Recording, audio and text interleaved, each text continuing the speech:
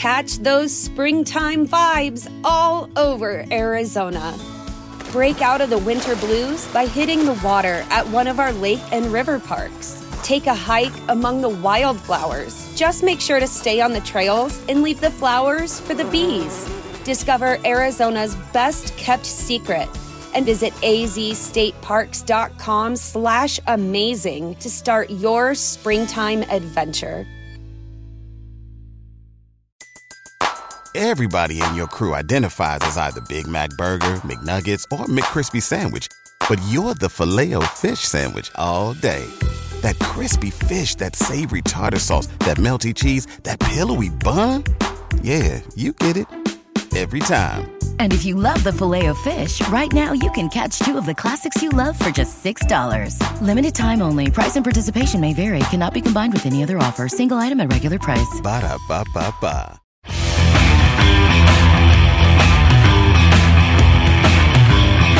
Welcome to the Viking Age Podcast, part of the Fansided Podcast Network.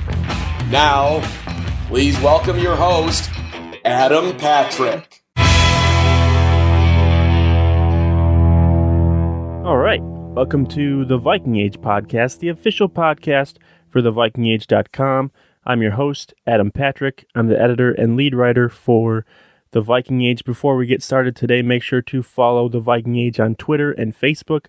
The site's username on Twitter is @The Viking Age, and you can follow the site's Facebook page by heading to facebook.com/The Viking Age. All right, joining the show today is Ian Cummings. He's been on the show in the past, and he covers the NFL Draft for Pro Football Network, and he also covers the Washington football team for rigosrag.com, which is part of the Fansided Network. So welcome back to the show, Ian. Yeah, thank you again for having me. Always a pleasure to come on and talk some ball. No problem. All right, Ian. So last time you were on the podcast, you mentioned that you've always been a fan of Kirk Cousins. Yep. So I talked about this with my last guest on the previous episode, but I wanted to get your opinion. So I don't know if you saw recently, but ESPN's Courtney Cronin recently posted an article stating that the Vikings' success in this year's NFL Draft depends on them finding Cousins' successor. And then to add to her statement, she said she doesn't really think the Vikings will be able to land any of the top quarterbacks in the first round.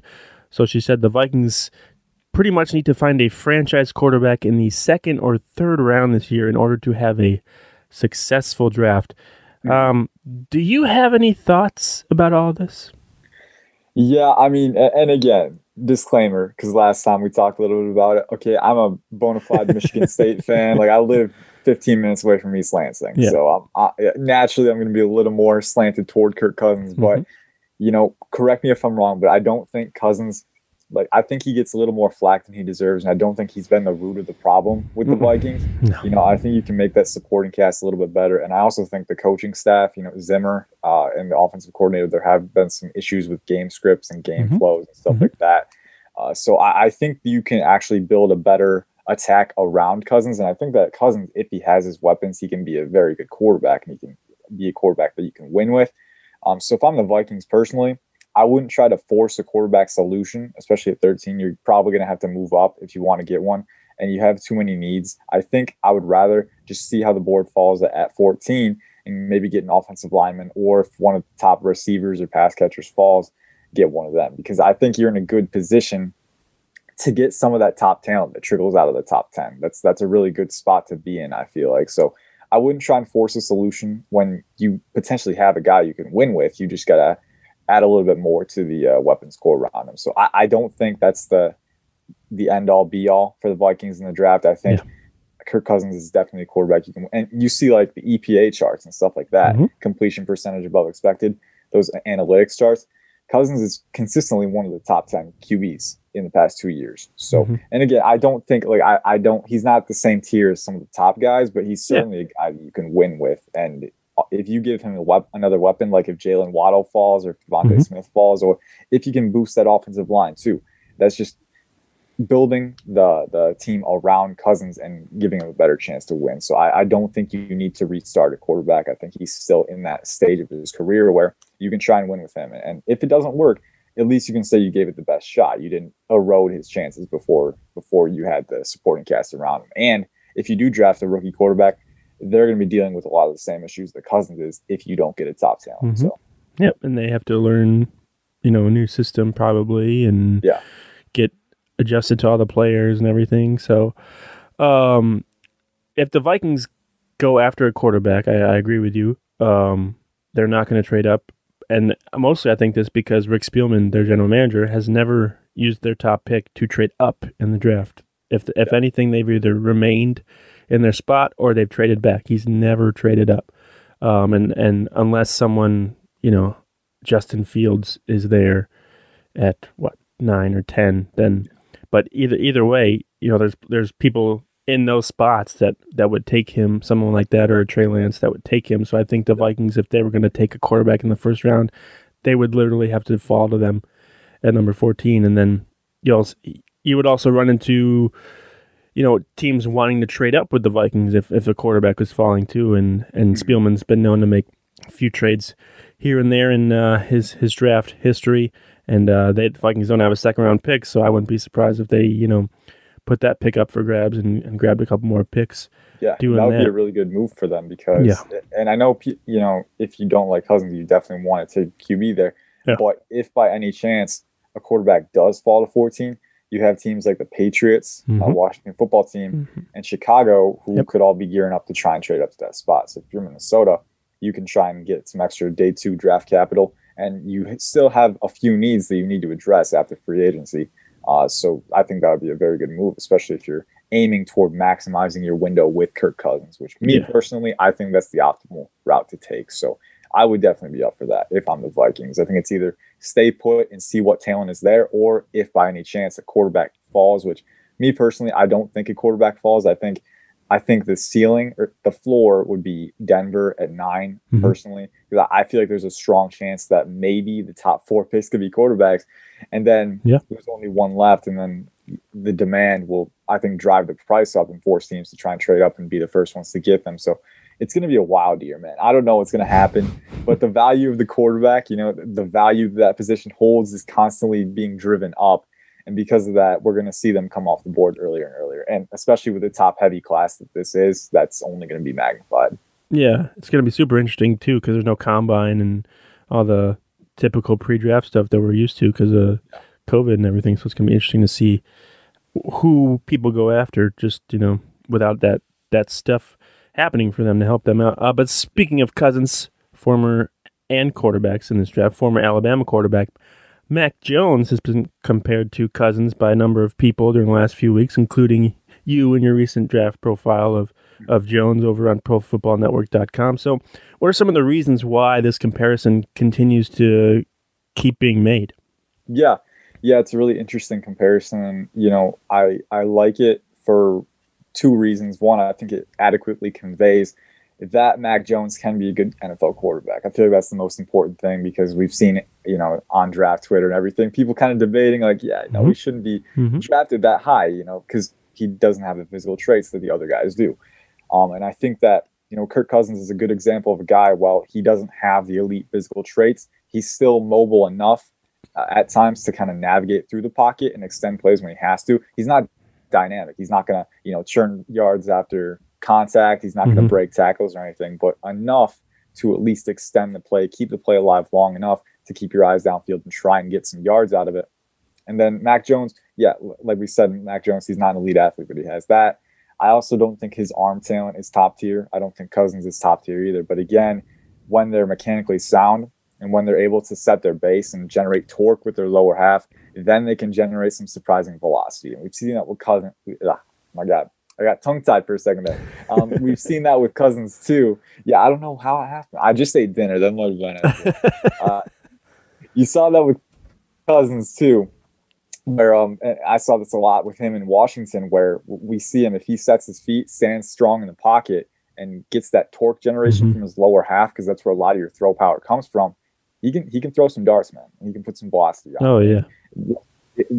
My clarification here, my definition for arm strength or arm talent is the ease with which you can generate velocity. So I don't think it's like quarterbacks with moderately strong arms can still generate the same velocity as quarterbacks with strong arms. The difference is, you see a guy with a strong arm like Drew Lock or Josh Allen, they just flick their wrist and it's gone.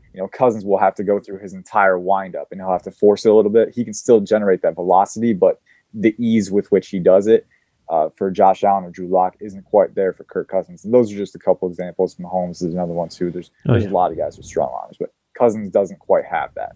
But Cousins is a guy who, with average physical traits, managed to carve out an NFL career as a starter because, he's a good processor, he's tough in the pocket, good decision maker, stuff like that. And I think Jones emulates a lot of that. And also stylistically, you look at Jones, his pocket presence and how he kind of maneuvers the pocket. There's some other things that kind of resemble Kirk Cousins as well. Sticking with Mac Jones for a second, is it really a realistic possibility that the 49ers could use the number 3 pick to draft him? Or are you just as confused by this as most people seem to be? Yeah, I'm a little confused by it. Not gonna lie. I mean, I don't want to rag on Jones, because people have been ragging on him. I do think he. Yeah, and we don't know. He could down the road. He could be one of the top quarterbacks out of this draft. We don't know how it's going to play out. We could look back 3 years from now and hey, Mac Jones turns out he is the second coming of Tom Brady, or at least a little bit close. I mean, whoa. Yeah, that's a little too far, but it goes to. I don't think that's going to happen, but it goes to exemplify the unpredictability of the draft. Like if I make a decision, it's Justin Fields 99 times out of 100, and the 100th time it's Trey Lance. I'm not really considering Mac Jones because going with the Kirk Cousins metaphor, that's a guy you can win with, at the maximum projection, but I'm not banking on those traits at number 3 or number 4 overall. I'm just not doing it, especially when you have a guy like Justin Fields or Trey Lance, elite athletes, both of them. Justin Fields has uncanny accuracy. I feel like that gets glossed over a lot, but he's an insanely accurate quarterback. And then Trey Lance, while his accuracy isn't nearly as good as Fields, I do think he can get there or get close with some more mechanical refinement. I do think that his lower body right now is already better than it would be expected to be for a guy his age. So those are both super high upside guys. And if I'm San Francisco number 3, I feel you got to bank on the traits. And Kyle Shanahan made a comment that kind of emulated that. He said, because there's this mythology that there's a Kyle Shanahan mold at the quarterback. Yeah. But Kyle Shanahan is like, if we were going to draw it up, we wouldn't just draw up the smartest quarterback. We draw up the biggest, the fastest, the most athletic, the biggest arm, and the smartest quarterback. And so you look at the guys who check all the boxes. I think first off, Justin Fields is the guy who does that first, the one who's going to be available. And then Trey Lance obviously has the athleticism and the arm talent. You kind of there's a little more projection there, but overall there's more upside with those two guys. And if I'm using that pick, I don't want to look back in 3 years and see that the guy I picked, Mac Jones, while he's good, while he's solid, he's not quite good enough to beat the other guys like Josh Allen's, like the Patrick Mahomes. He's not quite talented enough to get out of those adverse situations. So, and we saw that with Cousins. He went in the 4th round. And yeah, he panned out. But you just don't take quarterbacks with those traits this early unless they're elite in terms of processing and decision making and stuff like that. And I think Mac Jones, there's a little bit of pause with the supporting cast he had and how much it boosted him up, and he was always very comfortable, and he made the most of it, to his credit. But what happens when you take that comfort away? And the other guys like Fields and Lance have the traits to produce in spite of adversity. Mac Jones doesn't quite have that. So it's just a matter of, I think if the 49ers are picking, it should be an easy decision or not an easy decision, but I think it's an easy decision to say, I don't think I'm going with Mac Jones. I think it's either Fields or Lance, but we'll see what they're thinking. I know they had a lot of guys at Fields last pro day, and I think they're going to have guys at Lance's pro day too. So it seems like they're still in deliberations.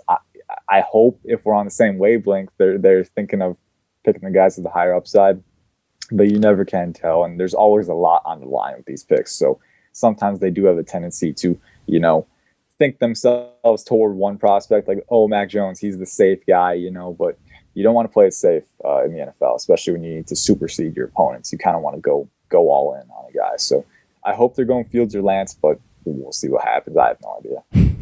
Yeah, it's just that time of year where, there's so much smoke and you got to figure out what's real and what's not. And you got people like Schefter or Kuiper saying one thing, and a lot of their sources are probably agents. I don't know if a lot of people realize, like, when they say sources, it's usually a player's agent or whatever that's giving them the info, or a team source or whatever, and so the agents of Mac Jones or whoever's saying this is probably trying to boost his stock a little bit to get him to be a higher pick. But yeah, I just wanted to ask you, just because I was like, this no way, like, I can't be losing my mind over this. But one last thing on Cousins. So he was drafted, we mentioned, back in 2012 in the 4th round by the Washington football team. Some other quarterbacks taken in that draft, were Russell Wilson, Ryan Tannehill, and Andrew Luck. Tannehill and Luck were actually drafted in the 1st round, along with Robert Griffin III. You remember that? And Brandon Weeden. So if we did a redraft today, a 2012 redraft, is Kirk Cousins a 1st-round pick based on what you know about him now? Based on what we know about him now, I think he would be. I mean, I think you have to, right? I mean, if you know over Weeden, if you know for sure, for sure over Weeden, right? I mean, even over RG3. Yeah, I think that too, because our RG3, we knew, like, and RG3, I don't think his downfall was like 50%. I think it was like not even half his fault, because I think Washington managed his injury poorly. And really didn't give him a chance. But, it's just how it played out. And you look back, if I know that Kirk Cousins is going to be a top 12 quarterback by this year, and if I know that he's going to be a guy who can give me a chance to win, I mean, definitely over Weeden, man. Yeah, you saying that name, man, I had completely forgot that Brandon Weeden was a 1st-round pick. I want to forget again. That's not great, but one of the many Browns 1st-round picks before they were able to figure things out. That's rough. Yeah, but Kirk Cousins for sure. I mean, me personally, and keep in mind, I mean, this was back in 2012, so I was like, God, how old was I? I was way 3rd grade. Something like shoot, I'm trying to math in my head. 9 years, so 13. Right. So I was like fanboying over. Yeah, just getting into the draft and all that fun stuff. Probably. Yeah, like literally just getting into it. Like, one of my earliest memories was hoping the Broncos would pick him in round 2, and they picked Brock Osweiler instead. So it's one of those things. But I think he would be a 1st-round pick, just because if you know a guy, like, there's so much uncertainty. That's the reason that quarterbacks are, go off the board super quick in round 1, is because you want to get the ones that have the highest chance of success early on. And now we've seen it took a while for Cousins to break out and get his opportunity, but when he did, he made the most of it, and now he's one of those unquestioned starters in the league. Like, some people are like, well, is he really the best long-term option for the Vikings? But my opinion, he's there and he's good. So just try and get the most out of him. And I think if you're looking back and if you're drafting that over again, I think Tannehill and Wilson are going to go above him. I think Luck would even go above him, even retiring early. Yeah. But Cousins would definitely be in that group early on in the 1st round. For sure. He'd be the Jordan Love maybe of the 2012 draft, where someone drafts him to groom him to be their next replacement. So we already touched on Mac Jones, but let's dive a little deeper into the NFL draft, since that's happening at the end of the month, and it'll be here before we know it. So I'm gonna give you. It's already coming. Yeah. It's this it's your Christmas or whatever. So exactly. I'm gonna give you 2 players from the same position groups that could potentially still be on the board when it comes time for the Vikings to make their 1st-round pick at number 14. And I just want you to tell me which one of the 2 guys you would draft over the other, and then just a little explanation why. So does that sound good to you? Okay. Yeah. All right, so let's start off with Rashawn Slater and Elijah Vera Tucker. Ooh. I don't know. I really like both of those guys. Yeah. That's a tough one. They both tested very well. I think they both have that versatility, where they can play different positions. And the Vikings, I feel like, could really use that, because they have a lot of guys who they can kind of mix and match, and it would relieve pressure. For example, like moving Ezra Cleveland to guard full time, because I think he came out as a tackle and then played some guard last year. So if you can move him there full time, you can mix around guys. I think both Elijah Vera Tucker and Rashawn Slater have the versatility to do that. I have Slater ranked a little bit higher on my board. I think size was a big concern for him, but then he came in at his pro day and he was like 6'4", 300. So it's not really that much of a concern. The length isn't great there, but I still think he's such a good, smooth athlete as a blocker. You know, he moves really well for his size. He shouldn't move that well. And then also he's pretty technically refined too. So I think I would go with Slater, but I don't think there's a wrong decision there. I think Vera Tucker, he's been going a little bit later in mock drafts, but that's not too high for him. I think that he has the skill set. He has the athleticism. He's a little bit bigger. And then he also has the versatility. He's moved around a lot at USC where he can play and relieve some pressure for the Vikings. That's really a win-win situation, I think. So yeah, I think didn't Slater, I think he played guard in high school, right? Before he I think so. moved to tackle. Yeah, I think so. And personally, it's funny that you bring up those two names because I think those are the two names I would consider just because of their versatility. Yeah. Like maybe Tevin Jenkins too, because Jenkins is an absolute mauler and he has some guard experience too. But I think Samuel Cosmi, if you're thinking of him, he doesn't quite have that versatility. Christian Darrisaw, as much as I love both Cosmi and Darrisaw, if you're the Vikings, I think you want that tackle guard versatility just so you can move guys around if need be and kind of get that flexibility. That's definitely an added bonus for a team that has a lack of clarity at multiple positions. You want to have a guy who can, play at either one. So I think Vera Tucker or Slater, both excellent options. I would lean Slater, but there's really no wrong choice there. Lack of clarity is a very nice way for you to put what they're going through every single offseason with their offensive line. Let's go with let's Kwity Paye or Gregory Rousseau.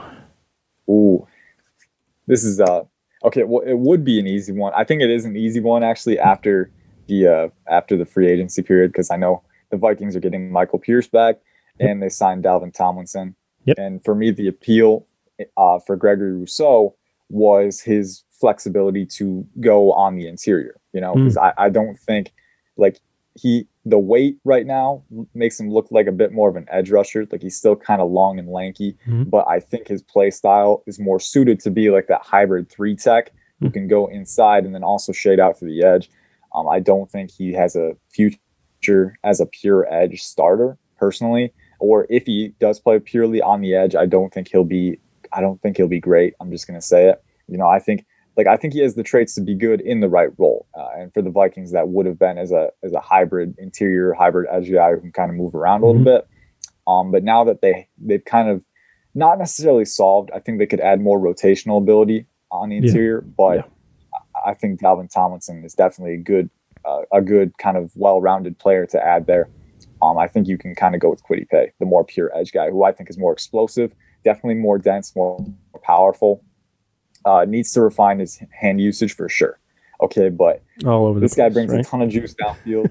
Yeah. It's a little all over the place, but again, the traits are definitely there in spades with Kwity Paye. And he's super powerful, super explosive off the line, and his agility times, I don't remember them off the top of my head. And he didn't test at his pro day, presumably because he wanted to roll with his previously reported agility numbers, which I think his 3-cone was in the 6.6s, which is just insane for a player of his size. I think almost 6'3", over 260 pounds, really dense, just really amped up ball of energy as a rusher, and has the physical traits that you want for the Vikings. I'd also consider, maybe this might be a little early. I think 14 is just a little early for an edge rusher in general, personally. Yeah. This is a weird class for those, but if you're dead set on picking an edge rusher, Jalen Phillips is another guy. I know he tested really well athletically, 6'5", 260, somewhere around there. Really good explosiveness off the line. But if you want a guy who can contribute right away, his hand usage is top tier for his athletic profile. He's coming. The biggest question for him is injury. Can he stay healthy? He has a concussion history, and he was requested to retire, I think, earlier in his career. So he didn't. He's here, but the injuries are a concern.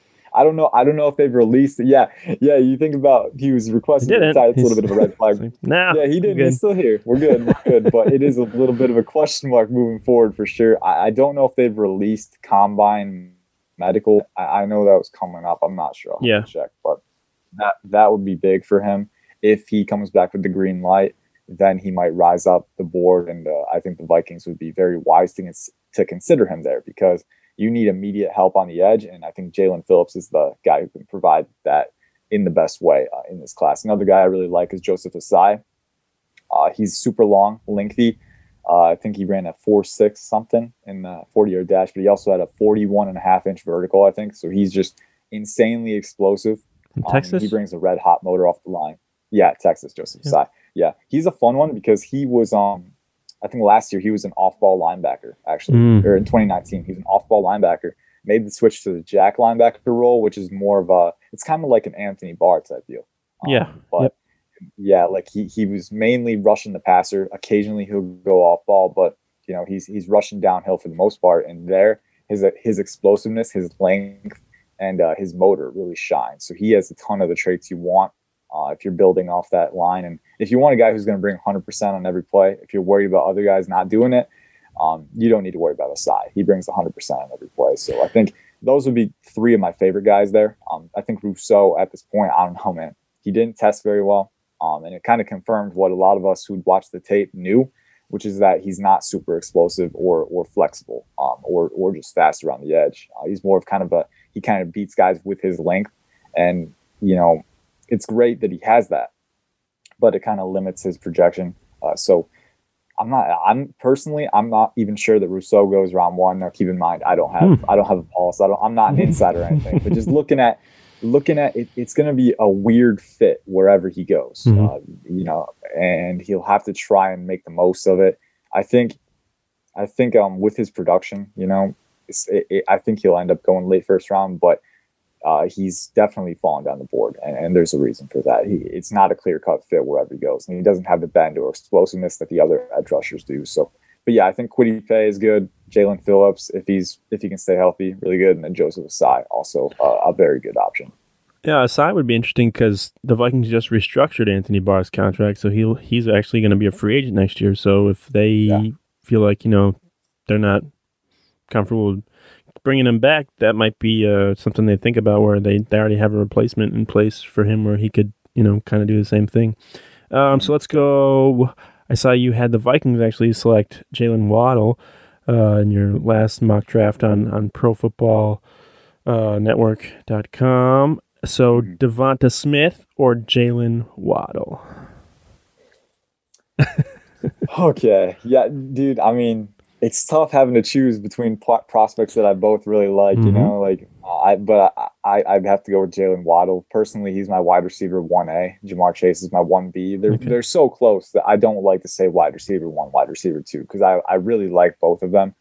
But Jalen Waddle to me is, you know, he's a little undersized. He's around 5'10", 185, I think. And, you know, he kind of gets written off as the gadget guy, you know, the prototypical speed receiver in the draft. And don't get me wrong, his speed is a very important part of his game. I think he's a more complete receiver than people give him credit for, though. He's a good route runner, not as good as Devonta Smith, but he shows that crispness. And then I also think that, you know, Jalen Waddle, Henry Ruggs showed flashes of being able to rise vertically and compete in contested situations, but didn't do it consistently. I think Waddle can do it consistently, where he has the ability to vertically rise up and snag passes. He has strong hands, and he's a hands catcher, which is good. You'd like to see that. But then at the same time, looking at how Waddle provides utility in the short and deep ranges, like in the short range, he can take drag routes to the house. He has that home run explosiveness, but he can also get open downfield. He has an awareness of blind spots for defensive backs, and he can get open downfield and add that deep element as well. I think that two-pronged attack, you know, being able to make Kirk Cousins' job easier with run after catch yards, but also being able to be a deep threat, and then having Adam Thielen and Justin Jefferson kind of spreading the field out for you. I feel like that's a lethal combination with Jalen Waddle. If he were to drop, it's tough to pass up because being able to spread the field with that many talented receivers. And, you know, I would be up for Devonta Smith too. I just think that Waddle's all-out speed, all-out explosiveness element kind of makes the difference there. And I think Waddle has enough complete receiver traits that you can withstand passing on a more complete guy like Smith, because Waddle has enough of that too. And the speed and explosiveness is just really fun to think about with Adam Thielen and Justin Jefferson playing off of it and kind of contributing to it. And it would make their offense super dynamic. And it goes with the it goes with the idea of helping Kirk Cousins out and helping to maximize that window. I would rather stick with Kirk Cousins and give him all the weapons he needs, and Jalen Waddle would really free up that offense a lot. Yeah, I've seen a couple of people throughout the Tyreek Hill comparison, and yeah, I always I don't like to throw out those comparisons. Me personally, no. I hate comparisons in general because it forces a person to think like, oh, okay, he's exactly like Tyreek Hill. No, he's not. There's no 1-to-1 match ever. Okay, but I will say this: if you're comparing all the receiver prospects ever since Tyreek Hill, I think Jalen Waddle is going to be like in the top 3 of the closest. Mm-hmm. Like he's one of the closest matches we've seen, but he's not a match. He's not a match. I want to reiterate that, but he can provide a similar element to your offense where he's super dynamic. He can spread the field. He can take any play to the house, whether it's in the short range, medium range, or long range. And he's also enough of a complete receiver where you don't have to worry about him getting phased out of certain plays because he's more of a gadget guy. He's a complete receiver with the elite explosiveness to really turn things around for an offense. Yeah, well, I think he's part of that shift to, the NFL seems to be, getting more and more okay with receivers who are more on the smaller side. They're not everyone's going after the Megatrons anymore. You look at guys like Tyreek Hill and DJ Moore and even someone like Stephon Diggs. Diggs is not the biggest guy in the league, but he gets open and gets it done. And so teams are more willing to go after someone like Jalen Waddle or someone like that. So I think he's interesting because I just think he's just in the form of what teams are, the good teams, I guess I would say, are going more after these days, that are more open to not taking the traditional, 6'4", 210 receivers that we see all the time where they're supposed to be good and they're not. That was something that I kind of noticed last year. Yeah. Which you're absolutely right. Is that, it seems like we had a checklist a few years ago. Yeah. Like, all right, do they have the size? Do they have the speed? Do they have the toughness? But now you can get away with a guy who doesn't quite have the elite size if they bring a lot of the other traits. And I think Jalen Waddle is definitely one of the guys who fits that description. Yeah, DK Metcalf goes in the second round. If he was drafted a couple of years before that, he's not a second round pick. Yeah, he's in the first round for sure. So the last one we'll do, I got 3 for you this time. Patrick Surtain, 2. I don't know why I call him 2. The second, Caleb Farley or J.C. Horn. J.C. Horn is my CB1. Wow. So this is an easy one. Yeah, I really like, and I do think that people tend to gravitate to his best games because there were some games like Devontae Smith did give him some trouble. Well, yeah, but I mean, it's Devontae Smith. Won the Heisman Trophy. Exactly. Like, he's going to give everyone a little bit of trouble, right? But yeah I think J.C. Horn tested really well. I'm going to look up his RAS right now while I'm talking. But he's oh wait, I have a RAS tab open already. I'll just there you go. Yeah, exactly. But by the way, RAS, Relative Athletic Score, for those of you who are listening who don't know what that is, it's a great tool to compare draft prospects, and our own Kent Lee Platt puts them together. So it's a really awesome resource to use. And J.C. Horn logged a relative athletic score of 9.99. So basically better than 99.9% of all corners ever to test. So that kind of tells you, and like, I didn't think that's okay. It's okay, right? Yeah, exactly. I didn't think he was that good of an athlete watching his tape, but it speaks to the athletic upside that he has. And, putting these numbers on for size in context is even more impressive. He's basically 6'1", 205, ran a 4.4, 41.5-inch vertical, 133-inch broad jump. And then he also had 19 bench reps with 33-inch arms, which that's elite length for a corner. And, longer guys don't always have as many bench reps because, you need to go up higher and you come down more. It's just simple. But, having that, it shows how strong, how amped up, how explosive he is. And it really shows up on tape, not quite to this degree. I didn't think he was this good, but I still thought he was a borderline elite athlete because he can close gaps really well. His hips are fluid in coverage. And this guy he's a dog, man. He's so competitive in coverage. You want your corners to have the my ball mentality, that competitive alpha mentality. Mm-hmm. And Horn definitely has that. You put him on an island, he'll jaw at receivers and he'll make sure that they come away rattled. And that's what I really like is that. Well, look at his dad. Yeah, exactly. Joe Horn, right? I mean, that's all you need to know. That's your proof right there. But yeah, J.C. Horn is to me personally, and it's close, I really like Patrick Surtain. If Caleb Farley, if there weren't so many question marks with him between injuries, opting out last year, which I don't hold the opt out against him because I think he had some COVID impacted family members. If you're gonna stay safe, do it. To me, it's more the injuries with him because he had surgery for. He gets to stay healthy for a year too. Yeah, exactly. Except for you just mentioned he had surgery.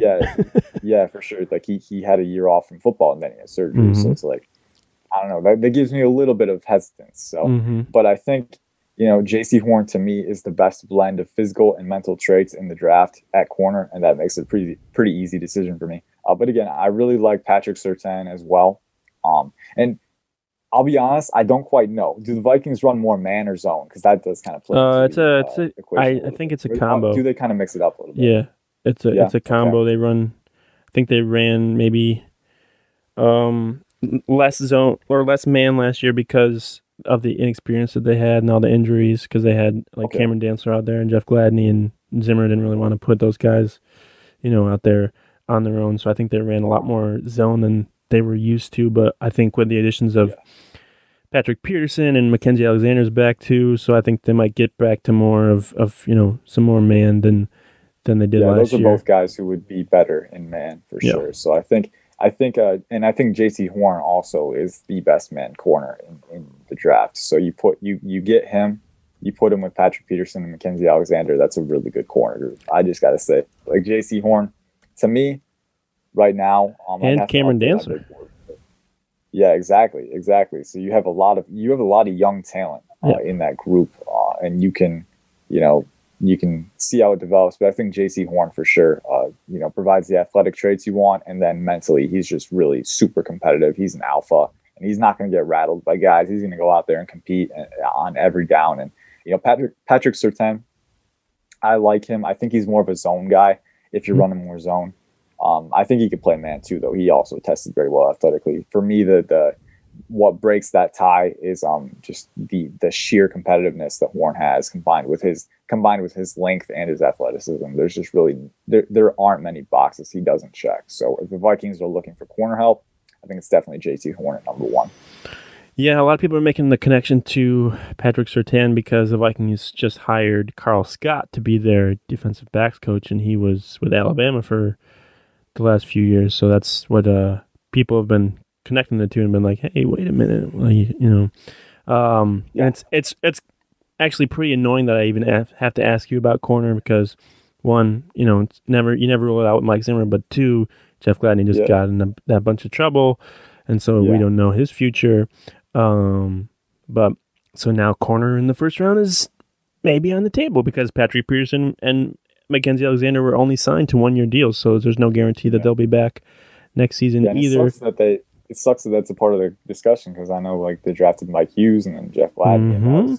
And Mike Hughes now he's in the final year of his deal. He's been hindered by neck injuries, which is nothing to mess around with, but he says he's good to go and wants to keep playing. But let's see with him how that works out. With Mike Zimmer being the head coach, I always feel confident in what they can do with their defensive backs, unless it's a case where last year where they literally had guys I've never even heard of at all, but just because everyone was hurt. But I'll get you out of here with this question, which is it's not related really to the Vikings, it's just draft in general. So in 20 years, when we look back at this draft, will we say that Trevor Lawrence was the best quarterback to come out of the 2021 class?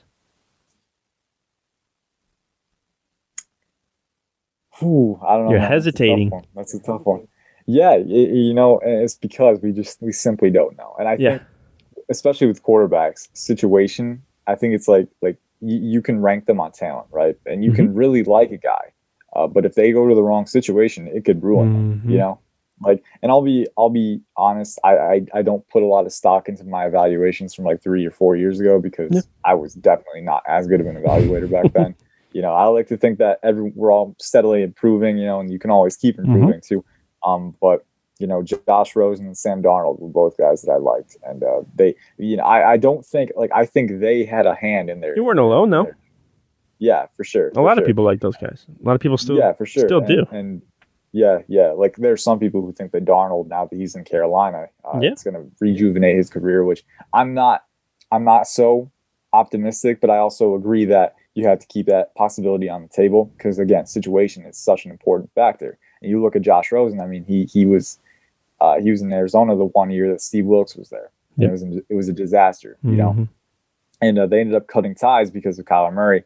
But, I don't think he got quite a fair shake. And now I think Rosen is past the point of resurrecting his career. I think the best shot he has is being a backup somewhere or a third string guy. But, and then Sam Darnold going to New York with Adam Gase. I mean, I don't need to say anything. Yeah. We know how bad Adam Gase is and how bad that situation was. And they never quite got enough talent around him to support him. And on top of that, the coaching staff is eroding his development. Like Sam Darnold definitely hasn't been good, but you can really make a strong case that, like, if he had a better situation, he might have panned out. So we'll see.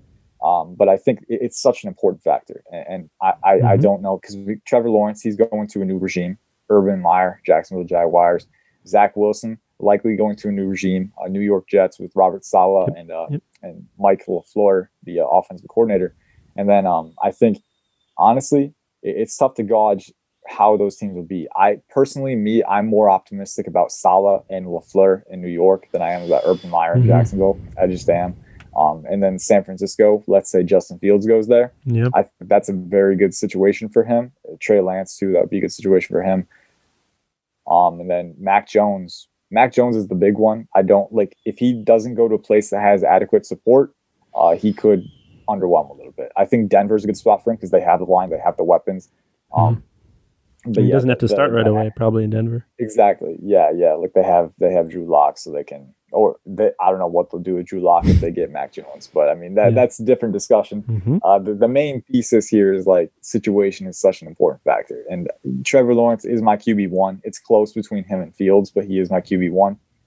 But I ultimately think a lot goes into that quarterback panning out, and 20 years from now, maybe Urban Meyer. Maybe the transition to the NFL game doesn't go as smoothly as we think it will. And then Trevor Lawrence kind of experiences some of the side effects of that. And maybe he doesn't quite pan out. And, Trevor Lawrence can still have a good career, but let's say maybe Justin Fields wins an MVP with Kyle Shanahan or something. Or let's say Trey Lance goes on to have a really good career. You can look back and say, well, these guys did really well, did better than Lawrence, but maybe Lawrence didn't have the best situation. So it's a lot of different factors that come into it.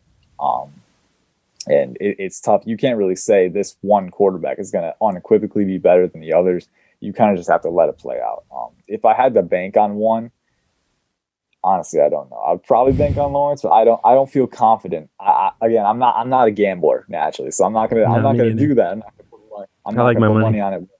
Yeah, me too, right? I know I'm gonna lose it. I bet on who's gonna last, because it's just such a fluctuating situation. We don't know what's going to happen, and I like things about all the top 5 quarterbacks.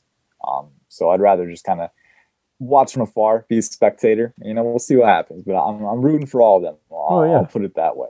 Yeah, I ask because we've heard so much about Trevor Lawrence being this generational quarterback. And it reminds me actually a lot of 2012 with Andrew Luck, where he was the number 1 pick before he even, like, his final year at Stanford.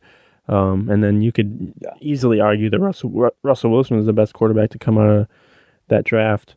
So it just reminds me a whole lot of that. And you look at how Trevor Lawrence was on those Clemson teams, and you talked about Mac Jones and how his supporting cast might have built him up, or made him look better than he might have been. And I kind of feel a little bit like that with Trevor Lawrence, where he made some mistakes when he was up against, like, the best competition, and that worries me a little bit for what he'll be able to do on a team like the Jaguars, who's not going to have the best running back in the league or the best offensive line in the league. For sure. And I think that Trevor Lawrence, I agree with you about the perception around him. It has been a little bit like, oh, he's untouchable. And, like, he is my QB1, but I think the gap between him and Justin Fields at QB2 is not as big as advertised. And that's more a testament to how good of a prospect Fields is. But at the same time, Trevor Lawrence himself, he's not infallible. He has some faults too. And if the situation in Jacksonville doesn't play out as well as they hope, it could end up kind of having a negative impact on his career. So we'll see what happens. It's all in flux, but the fact of the matter is no quarterback is guaranteed to succeed or fail. It all depends on what happens after the draft. Yes, it is. All right, that's going to do it for us today. So thanks for joining, Ian. Where can people find you on Twitter? Yeah, so Twitter at Ian_Cummings_9. I'll be sharing Pro Football Network content and some Rigos content in the coming weeks. And when the draft hits, we can finally let all this build up just culminate and it's over, and we can wait until next. Well, then we can do 2022 mock drafts. Exactly. Get right to it. Sure. Yeah, that's gonna be interesting. Yeah, I mean the draft process never stops, man. No. I mean, right when the draft ends, you're looking forward again. You're looking to the next year, and we don't have the information, of course, and the quarterback class next year, by the way, is not looking great compared to this one. For now, we didn't know Zach Wilson was going to probably be as good as he was. Exactly. And the year before, we didn't know Joe Burrow was going to come out either. Right. So you never know. But yeah, follow the Viking Age on Twitter and Facebook, and subscribe to this podcast on the Apple Podcast app, Spotify, wherever you get your podcasts. But until next time, we will talk to you later.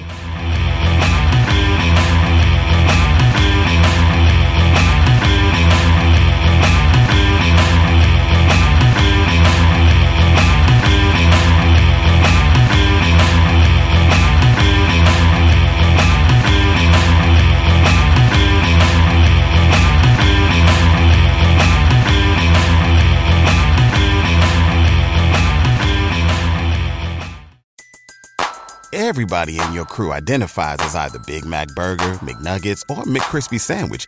But you're the Filet-O-Fish Sandwich all day. That crispy fish, that savory tartar sauce, that melty cheese, that pillowy bun. Yeah, you get it. Every time. And if you love the Filet-O-Fish, right now you can catch two of the classics you love for just $6. Limited time only. Price and participation may vary. Cannot be combined with any other offer. Single item at regular price. Ba-da-ba-ba-ba.